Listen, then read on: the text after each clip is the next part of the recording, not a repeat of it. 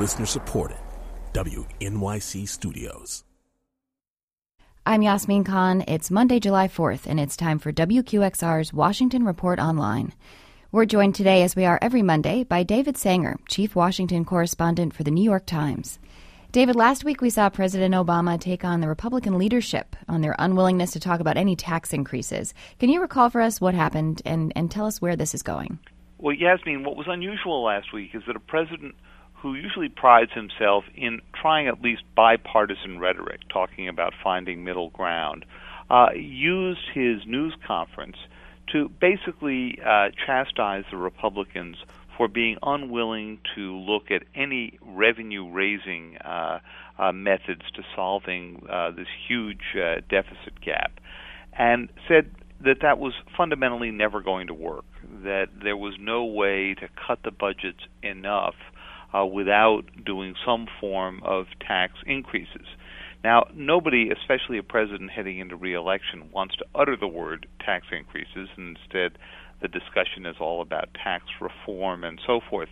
But what he was trying to do was press the Republicans toward what the White House calls a balanced approach and try to shake the ideology here that there can be no tax increase of any kind. One that the president noted was not the position of past Republican presidents or Congresses.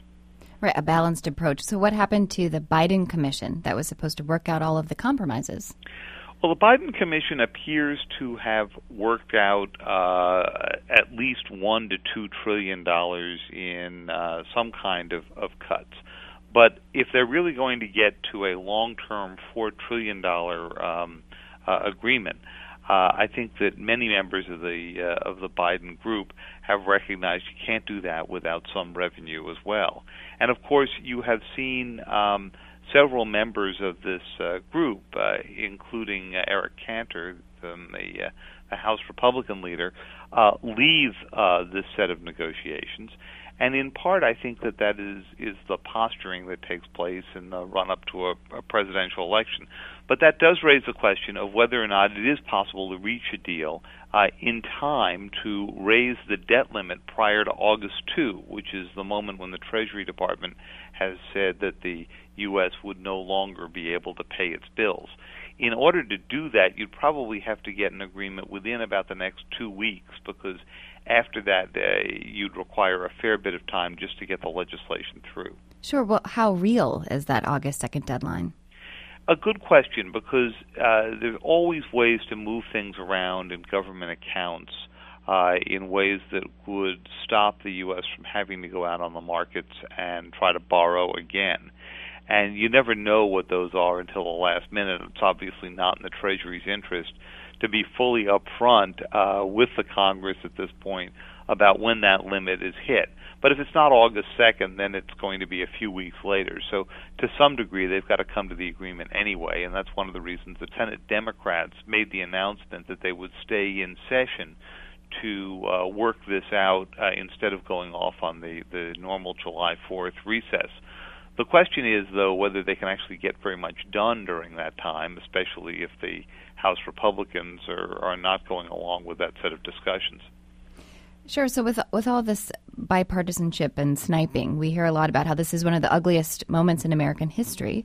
But it's July 4th, and we're thinking about the founders, and they weren't exactly a cohesive team either. Are we really that much worse? I don't think we're that much worse off, Yasmin. You know, one often hears that the relationships in Washington have gotten more poisonous than at any time in the past. Well, during Jefferson's presidency, they were pretty poisonous. There were things published about him in newspapers that make what appears in today's media and even on cable TV look pretty mild. We've gone through other periods of extraordinary partisanship, particularly in the run-up to the Civil War, and again in the early parts of the 20th century. So, yes, this is a nasty period of time, particularly when you've got divided government, but I'm not sure it's significantly nastier than anything else we've seen before, and I'm not really sure the founders would be shocked by it. Well, at least we can take that to heart. Happy 4th of July, David. Happy 4th of July, Yasmin. Thank you. New York Times Chief Washington Correspondent David Sanger. I'm Yasmin Khan, and that's the Washington Report on Classical 105.9 FM WQXR.